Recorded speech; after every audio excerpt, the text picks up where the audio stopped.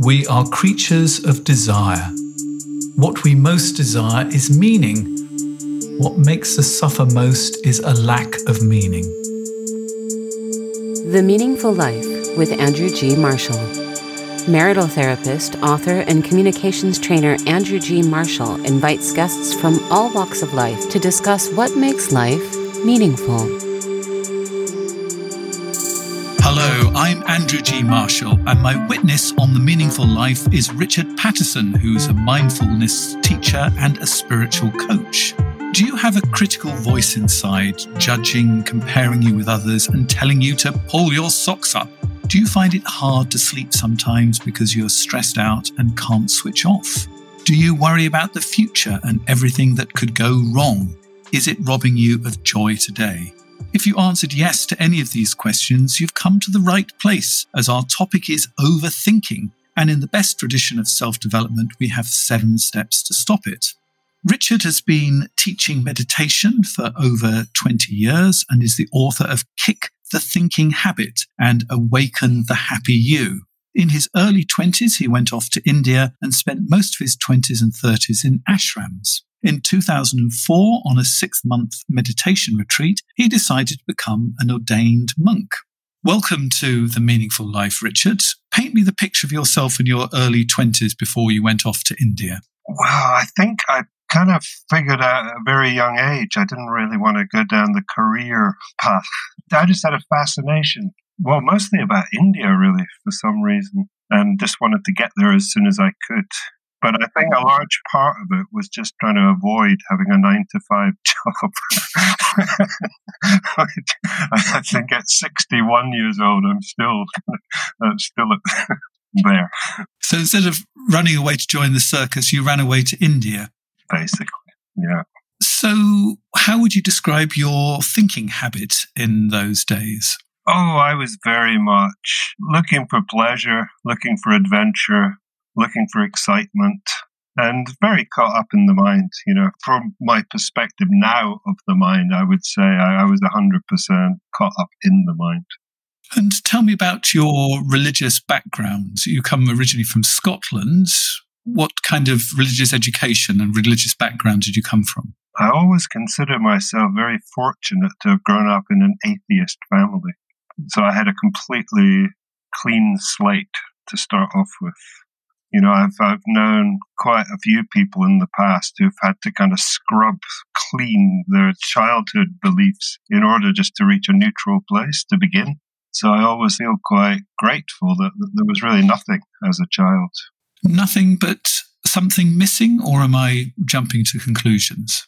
Just a very strong intuitive sense I've always had that there's something deeper to life than, you know, just going out, accumulating wealth, accumulating achievements, these kinds of things. That there's some spiritual purpose. I think I've always, on a deep level, I've always known that. And I guess I didn't see it at the time, but I guess when I went off at 20 to India, that it was to feed that knowingness that I had inside. So what were your impressions of India when you got there? Oh, I loved it.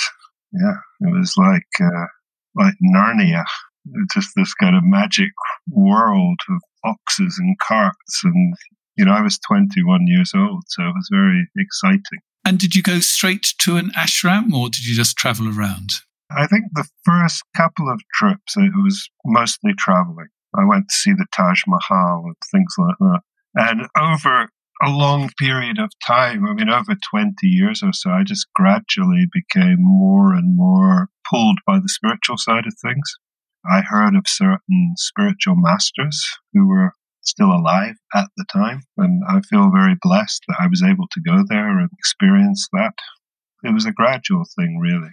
And for people who would know these names, perhaps you'd like to share them with us. Satya Sai Baba, Amaji, the Hugging Saint. I spent quite a lot of time with her. Nanagaru, he was a very well-known teacher. And when you met these people, or you were in their presence, how did that affect you? I would say each one I had a different experience with. So it wasn't like one experience. But what I would say particularly with Sai Baba and with Nana Garu, is they just radiated this presence, which is very difficult to put into words. Although I didn't have a religious background, I always, for some reason, I had this great love for Jesus, but not for the church. And I always imagined that that's what attracted people to Jesus. He didn't even need to speak. He just had a presence which was attractive and which just drew people to him, I imagine. So give me a sense of how this changed a young man from Scotland. I guess it gave me a sense of purpose, that I wanted to know what was going on inside these people and whether it was possible for me to have a similar experience. You know, because also I was listening to the words of these teachers as well as the presence, and they all spoke of the same thing. They all spoke of essentially that the mind is only a tiny part of who we are, you know. That there's a kind of vast consciousness that's also there, which is also part of who we are. And this is a place that by nature is peaceful, is expansive, is free. So they make this distinction between being a peaceful person or being peace. So the difference between being a peaceful person and in peace, unpack that for me. Peace as an experience that comes and goes, you know, which has lack of peace as the opposite. So, you know, sometimes you can have an experience of peace. At other times, you can have an experience of agitation. So these are states that have a beginning and an end. They come and go. But there's an experience of peace that doesn't change. You could call it the container of all these passing experiences. So it's not peace as an experience. It's more peace as the unchanging aspect of who we are. Some people would use the word true self or higher self or God's self to describe that. And we spend all our time rushing after peace and the transitory thing. We think, oh, when we're on holiday and we're in the right beach with the right drink in our hand, I will have peace and I can relax. Yeah. And you're saying that that's actually a bit of an illusion. And can you ever relax? Even if you have the perfect set of circumstances, you know, you have your deck chair, your favorite drink, perfect climate, I would say that the mind is, in most people, is still agitated. You know?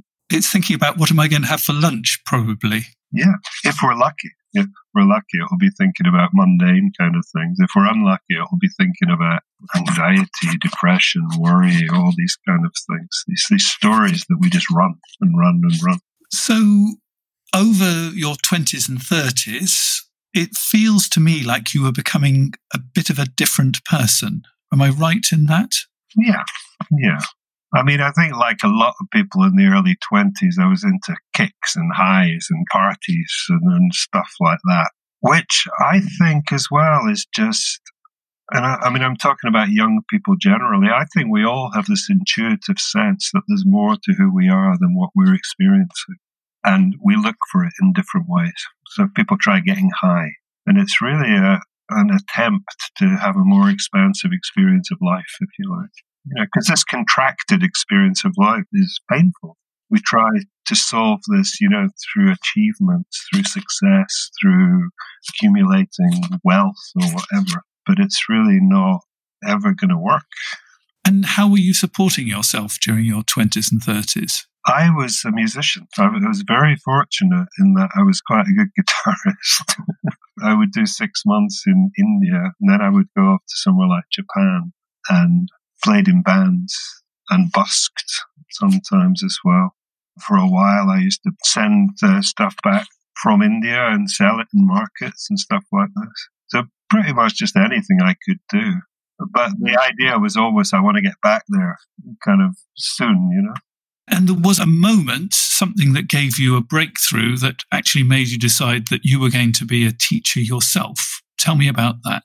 I did a 6-month meditation retreat in 2004. And I think it was just like an accumulation of having been in this kind of spiritual environment over years and years and years and years that something just popped, I would say. Just a recognition of my true self, of my true nature, spontaneously happened. I walked out the door one day and I was a different person. And it's very difficult to describe in words, but there was a feeling of having arrived. Maybe you're aware of this sense that it's never enough. There's this underlying not enoughness, which I think is in most people's lives. No matter how successful, no matter how much you achieve, whatever relationship, whatever car, there's always this, okay, what now? What now? There's an underlying restlessness. And that was gone. That was gone for the first time in my life. So you would describe this as having arrived? Yeah. It was the end of the search, would be another way to put it. And where were you at this time? I was in Canada, in the Rocky Mountains in Canada. We were doing about 12 hours meditation a day. Wow. So it was a very intense program. And before you went off there, you actually were quite and I'm going to use the inverted commas, successful person. You had 2 healing centers, you had booked out workshops, but something was wrong. What was wrong? Because that sounds pretty good to me. I mean, how esoteric do we want to go here? As esoteric as you wish. There was a lot of ownership in my gifts and my talents before. There was a lot of feeling like I'm something special or I'm something great. Ego, in other words, the spiritual ego. There was a lot of enjoying people liking me. And what I recognized later was that, and I'm not saying any of that work was bad. I mean, I think it was good. I think I helped a lot of people. But there was a lot of identification there. Whereas now I would see it more that these things are all just given to us. If we have gifts, we have talents. They're not like possessions that belong to us, if you like. So if they're not possessions that belong to us, what are they? They're expressions of the divine, expressions of the one consciousness, which every human has these.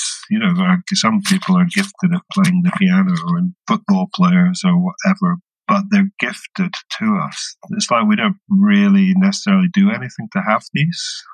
They're given with this body, they come. So there you are up in the Rocky Mountains. You've arrived. What did you think of the Richard that walked into that monastery? He was gone. He was gone.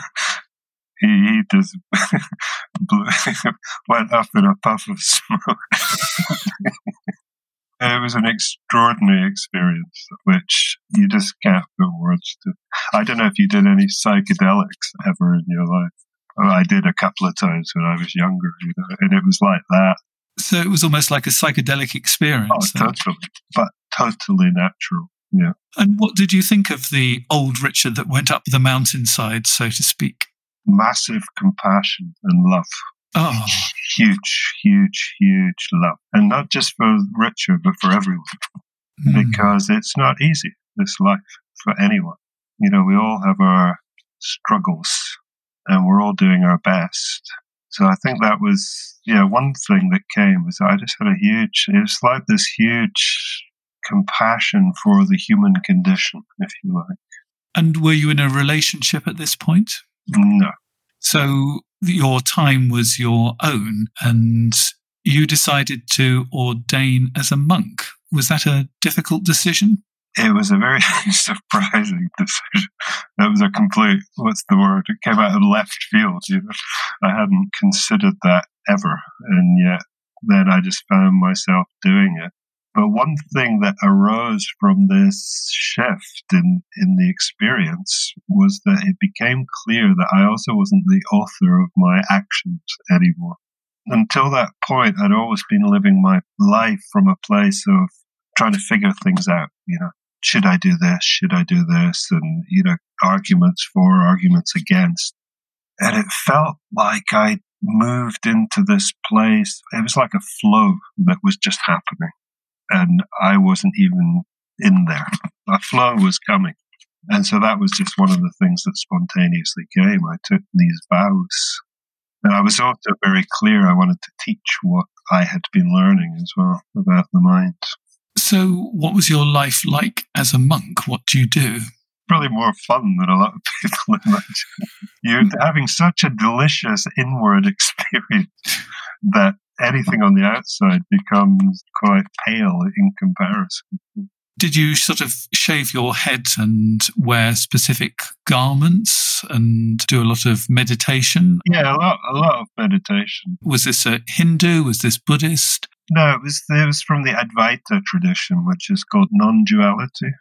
So, Indian teaching, but not Hindu. And what does non-duality mean? Duality is most people's normal experience of the world, if you like. Like the you and me talking, that's duality, Yeah. But also with the divine, this idea that there's something separate from ourselves. The non-duality idea is that there's just one thing going on here with the appearance of many things going on. So this is the idea that, in a sense, we're all this higher power. Absolutely, yeah. You and me are one. It's an illusion that I'm sitting here in Berlin and you're sitting, I don't actually know where you are. Are you somewhere in the UK? Yeah, near Edinburgh. So it's an illusion. It is and it isn't. Right, explain that for me. There is also, I'm looking at you, I'm hearing you.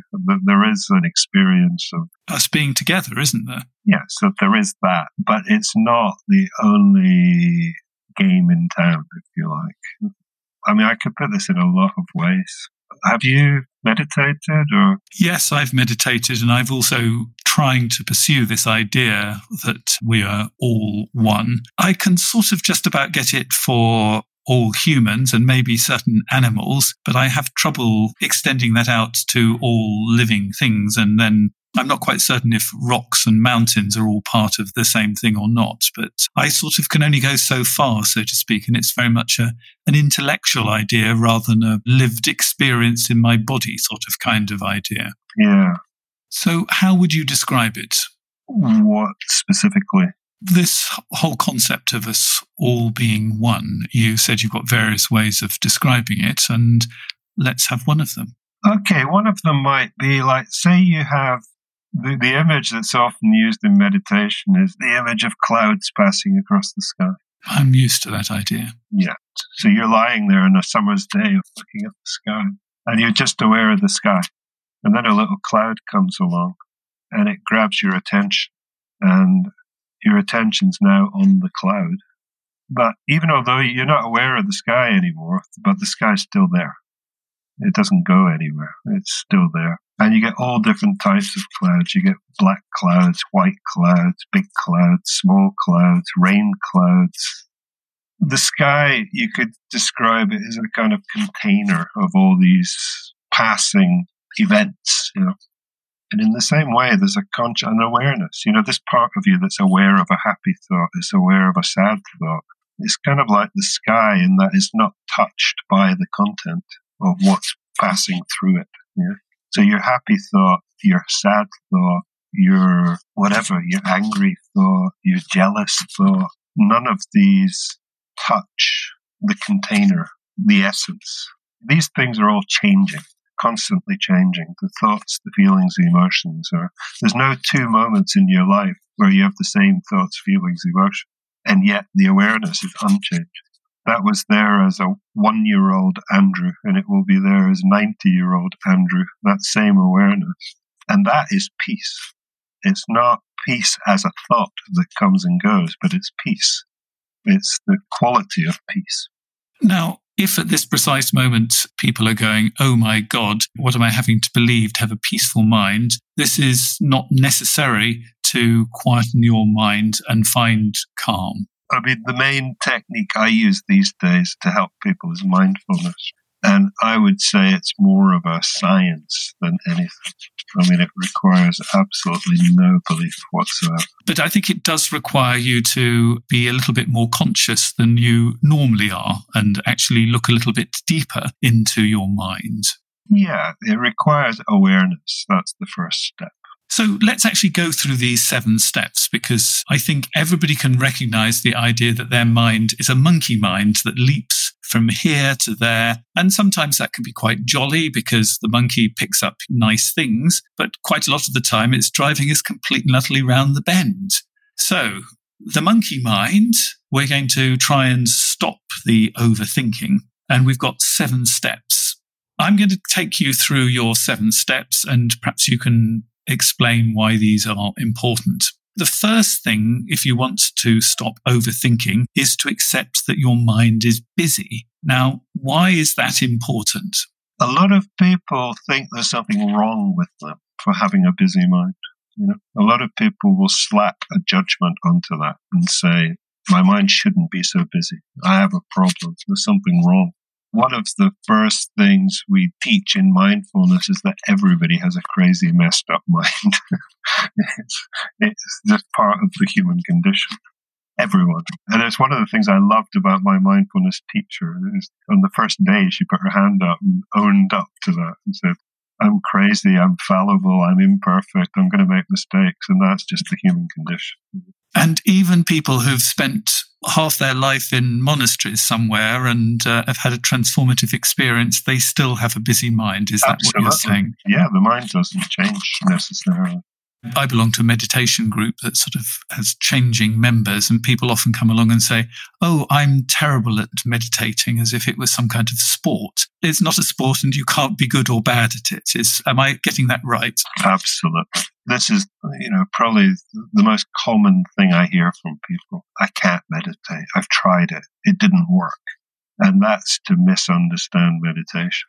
Because one of the key points of meditation is that we're not looking for any particular feeling or state. We're just being with whatever our state is. So the first thing you do is you accept that your mind is busy. Step 2 is engaging with the idea that the mind is optional. Now, what do you mean by the mind is optional? I'd like to come to that one slightly later. Okay. If that's okay. If we can jump on to the next one. Yep. So the next one is... see your thoughts, don't be your thoughts. Watch your thoughts from a distance. Yes. And this is where awareness comes in. For most people, thinking is going on from the moment they wake up till the moment they go to bed again. There's just this constant stream of traffic in the mind. But there's no awareness that that is happening. So people are so lost in the stream of thought that there's not another part of them that's outside of that that's able to objectively see that. And what you discover pretty quickly is that you can also watch your thoughts. There's an awareness that is aware of the content of the mind. So that's really the first step, is to recognize that I can watch my mind. And that those thoughts are just passing thoughts. Yeah, they can be watched. Could I flow through these 7 ones? Because I have a kind of natural flow of presenting them. So what have we got next? One of the main reasons that we suffer is not because of our thoughts. It's because of our relationship with our thoughts. Right, that sounds important. Explain that to me again. What we generally do with the mind is that we label. Some thoughts are desirable, some thoughts are undesirable, some are good, some are bad. And when I say thoughts, I also mean feelings and emotions as well. Anger arises. Immediately there's this, that's bad, that's not good, there's something wrong with me, I need to fix this. And this is something that the Buddhists call second arrow, which is all this overlay that we put onto the original thought, feeling, or emotion. So say, for example, you have a sad thought that comes. Or say you wake up one morning and you're just feeling a bit down or something. Yeah? What tends to happen in most people is that there is a judgment of that, a negative judgment. We think, this isn't good, I don't like this, there's something wrong with me, I need to fix it. And all of that is what's called second arrow. So it's like pouring fuel onto the fire. What mindfulness suggests that we do is to become aware of this tendency to judge and to practice accepting whatever arises in our experience, with an attitude of non-judgmental acceptance. So I'm sad and I'm not going to be sad forever, and just don't judge that. There's possibly a good reason for being sad, and it just is. Is sad inherently good or bad? That's the question. Or is it the mind's label that makes it good or bad? Yeah, because you can have a sort of rather tender sadness as well as a really melancholy sadness. And maybe we need to mourn something. So that might be not particularly pleasant, but it might be necessary, that sadness. Yeah, but either way, it's the resistance that's the root cause of the suffering rather than the feeling itself. If you just feel sadness in your body and there's no commentary saying that this is bad, this is wrong, it's not such a big deal. It's like a passing experience, if you like. Passing cloud in the sky, as you said. But there's something I have to add there, which is really important, because you could then say, well, doesn't that just turn me into a kind of zombie? It sounds a bit clinical or a bit don't feel your feelings or something like that. In mindfulness, we often talk about the two wings of a bird. And the first wing is awareness, so watching. The second wing is the attitude of love, compassion, kindness, gentleness. And that's equally important. Not just to watch all this stuff like a kind of... like it's a movie and you're not involved in it. Yeah, but bringing this qualities of compassion in there as well and developing that, particularly towards ourselves. Because I think the majority of people are quite self-critical and self-judgmental. I would say 3/4 of the people that come to me are possibly their biggest issue is that they're just really hard on themselves. I would say 100% of the people who come and see me are incredibly hard on themselves. Yeah. And so it's important to recognize everyone has a messed up mind. There's nothing special about you in particular. Everyone, every human has these difficulties. It's part of the human condition. I guess it's just a little shift in attitude that helps. So what's the next thing we need to consider? The next big one is recognizing the difference between thoughts and thinking. And this is a huge distinction. So what's the difference between thoughts and thinking? Would you like to do an experiment? Just take about 20 seconds or 30 seconds. Perfect. Okay, so just close your eyes for one moment. And like a cat watching a mouse hole, watch to see what your next thought's going to be. And when the next thought arrives, you can open your eyes again. Okay. You were aware of a thought arising. Oh, yes. So my question is, did you know in advance what that thought was going to be? No. No. And do you ever know in advance what your next thought's going to be? Never. Sometimes I can get into a groove where you can sort of, they sort of all belong together. But in general, even though they might all belong together in the same sort of movie, you don't exactly know what turn the movie is going to take. Yeah. And also, if you're consciously using the mind to figure out a mathematical problem or something, then you do know the thoughts follow each other, if you like. But even then, you don't know whether you're going to succeed. You don't know how you're going to actually get to the end of the maths puzzle, because there isn't only one way of getting to the end of a puzzle. So the next question would be, did you play any part in the arrival of that thought? That's a difficult question. In some sense, it was a very sort of Andrew kind of worry, but did I conjure it up? No. Did you plan it?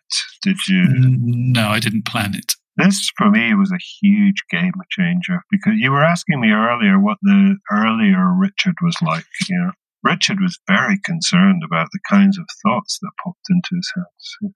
Like, he would judge himself as being a bad person for having certain thoughts. He would think that, there's something wrong with me for having that thought. And what I learned through all these years of meditation was that, and I'm just putting this out, I'm not trying to present this as truth. I'd like this to be taken just as more of how I see it, that the mind is essentially our programming playing over and over and over. 95% of the stuff that comes out of our head is from the past. It's our past conditioning playing itself over and over and over. And when I say it's not personal, that's what I mean. It's a part of our conditioned self, if you like.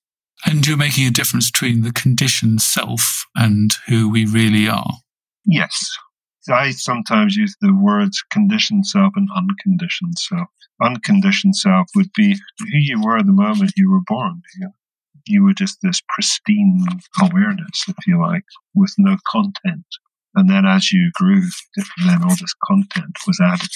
And then you began to identify with the content as being who you are. So we're going off track a bit here. Yep. What's our next thing? So recognizing that we have no control over the thoughts that appear in our mind, but if we choose to create stories and wallow in the stories, that's something we can choose to stop. Through awareness, through noticing that, okay, the thought came and then it triggered this whole story. And that's something that we can train ourselves not to do, if you like. We can't ever stop the thoughts from appearing, or the feelings, or the emotions, but we can stop, turning them into thinking. I've often been told that as you are not your thoughts. The other alternative is don't take your thoughts personally. That's my number one article on my blog. You are not your thoughts. And it's very easy to get identified with our thoughts because, we think this inner critic is truthful. We believe that it says something about who we are. And you are not your thoughts. That critical voice is not you. I often ask people to say, who is this critical voice? Because often it has your mother, your father, that school teacher, your first boss. There's all sorts of people that have added their contribution to it. And I think that helps a little bit to distance yourself from it, to say, whose voice actually is it? Because sometimes my clients will be sitting there talking and then they'll suddenly say something that doesn't feel as if it comes from them. It actually feels like they are parroting something that comes from the past that actually isn't them. Yeah. I mean, so much of who we are comes from our cultural conditioning as well. If you took a Chinese baby, an Indian baby, and a British baby, they would be pretty much exactly the same. But you take the three adults, and they're vastly different. Our entire belief system is attached to our culture as well. Yeah. I mean, that's the topic of my book, Kick the Thinking Habit. Recognizing that thinking is essentially a habit. And when I say thinking, what I mean is unproductive thinking. Of course, we need to think. To live, we need to think. But a lot of our thinking is just unproductive. It's just the mind going round and round in circles, tormenting us, really. And that kind of thinking with awareness can stop. And it's a voice that is judging, and it is ranking, and it is driving us completely and utterly mad. Yeah. What's the next thing that we need to think about? Believing your mind. Right. So believing what the mind is telling you. I'm a bad person. That's just a random example that popped into my head. I'm not good enough. I think we all know that one. Yeah. I shouldn't be the way I am. Believing that, just buying it. Instead of what I recommend people do is to, pick the opposite thought. I am enough. And to find evidence to support that. And you'll find most of the time, you can dispel these beliefs through actually examining them. I quite like that idea. So the minute you start thinking, I am not enough, I messed up the time for this recording, I'm a stupid person, and then you replace it with, I normally manage to turn up at the right time, I'm okay. Or I'm a stupid person and I'm a great person. I'm all of it. I'm not one thing. One mistake didn't turn me into somebody who was entirely different. No. It's funny when you think about it. That's the human condition. We mess up, we screw up. And sometimes we're wonderful and loving and caring and giving, and other times we're horrible and judgmental. And, it's about peace, is about embracing all of it. And I think there's probably one more that we need to make up 7 thoughts. The 7th one is kind of 2 wrapped into one. The mind is only part of who you are. I would imagine that most people would see the mind as being the totality of who they are. Would you agree with that? Yeah, I think that a lot of people divide themselves between their body and their mind, almost a little bit like, they're a centaur that is a human being with an animal attached to it, sort of kind of thing. And I've been on this path for a while, so I've stopped trying to divide between the mind and the body. and to think that my mind is all that I am. So I'm sort of making a little bit of progress, but I'm still quite attached to my mind, to be perfectly honest. Yeah. And every spiritual teaching says the same thing. It's thoughts are not the problem. It's the identification with thoughts. That's the problem. And you said there were two halves to this final piece. Being present. That's really the key. Living in the moment. Yeah. The good news from the point of view of solutions, if you like, is that the mind can only be in one place at a time. Though it does its best to be in the past and the future as well. I know. It's like a puppy that's just constantly straying. You have to just keep pulling the lead back again and again. I always think monkey mind is a bit of a disservice to monkeys, actually. I've observed monkeys a lot in India, and they actually are quiet sometimes. They just sit quietly in moments, but I've never known the mind to do that. Yes, because even puppies sleep eventually, don't they? Yeah. So being present is the key, really, to experiencing more peace. So take us through these 7 things again. Just the headlines, don't worry, we don't have to have the full thing. Okay, so don't expect the mind not to be crazy. So accept that the mind is going to be crazy. What I've written in my book is that expecting the mind not to be crazy is like expecting grass not to be green. Expecting the weather in Scotland to be like Mallorca or something. It's just a fact. The mind's a mess. The mind's crazy. And that's not a problem. It's how we're made, if you like. Second, I would say there's a part of ourself which is able to step back and objectively watch the mind. If you're completely caught up in the mind, all these other things just happen automatically, like judgment, believing your thoughts, all of these things. But when you step back, that gives you the ability to objectively look at what's going on. And so then we can do things like question our thoughts. Is this true or not? There's a wonderful question that I use a lot in my coaching is, do you know for 100% certain this is true? And people will always say, no, I don't. And how do you feel if you don't believe this thought? How do you feel if you do believe it? How do you feel if you don't believe it? It's not the thought that's the problem. It's the believing or the not believing. Yeah. So to the best of your ability, just allowing thoughts to come and go without resistance. Don't take thoughts personally.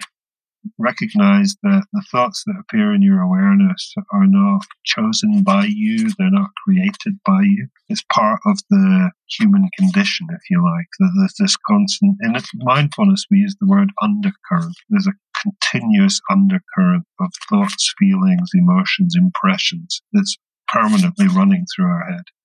We stand in the middle of the river like a thought traffic policeman trying to control the flow. I like this, I don't like this. Whereas you can learn to sit on the bank as a witness, recognizing the difference between thoughts and thinking. There's nothing you can do about thoughts arising, but whether you choose to wallow in them and play them over and over and over, there's a choice. It's something that you do have control over. And the keys really is to be more present, which I guess another word would be more aware. It's just the same thing, really. And in a second, we're going to look at a particular problem that's been written in, and let's see how this approach might change that. The Meaningful Life with Andrew G. Marshall. Please follow us on Twitter, like us on Facebook, and visit our website, andrewgmarshall.com/podcast, where you can join our supporters club and unlock bonus material and other benefits. Now, one of the advantages of joining our supporters club is you can write in a letter to us, and this is the letter I've got this time round. I have a new supervisor at work, and it seems that nothing I can do is right. It started with a stupid mistake when I double booked some important clients. There was no fallout and I managed to sort it out, but it seems that my supervisor is double checking what I'm doing. The more I feel watched, the worse it gets, and I'll make a typo in a report or something minor happens. Should I apologize, or am I just drawing attention to the problem? I keep worrying that if there needs to be a cull, that I'll be top of the list, and all my good appraisals under the old regime will count for nothing. It's the worst time to look for another job, and our family finances are already overextended. My best friend at work says he's a bit of an awkward bugger and not to let him get to me, but she doesn't have to report to him. It's starting to impact on my sleep and I dread Monday mornings. So, Richard, I think this is quite an active mind here, isn't it? Yeah. But then we have to be compassionate because we all have active minds. Anything that you can say that might help with this problem with the supervisor? One thing that jumps to mind straight away is these assumptions. Nothing I do is right. He's double checking everything I do. She said, I'm scared of losing my job. All of this, I would say, to question these beliefs, rather than just buying them hook, line, and sinker. Is that the expression? To say, okay, stop. Do I actually know this for sure? That my boss is double checking everything I do. Is this a fact or is this an assumption? Nothing I do is right. Often we have all these ideas about what other people are thinking. And sometimes, you discover later that they're like, oh, God, I wasn't thinking any of that, that we make up stuff. So that would be one thing. I would question these ideas. And then this catastrophizing, this tendency to imagine this bleak future, if you like. If there needs to be a cull, I'll be top of the list. I mean, you could also put that in the assumption category. Does she know? This is the worst time to look for another job. So in this person's mind, they're already in this future worst case scenario. That is a habit.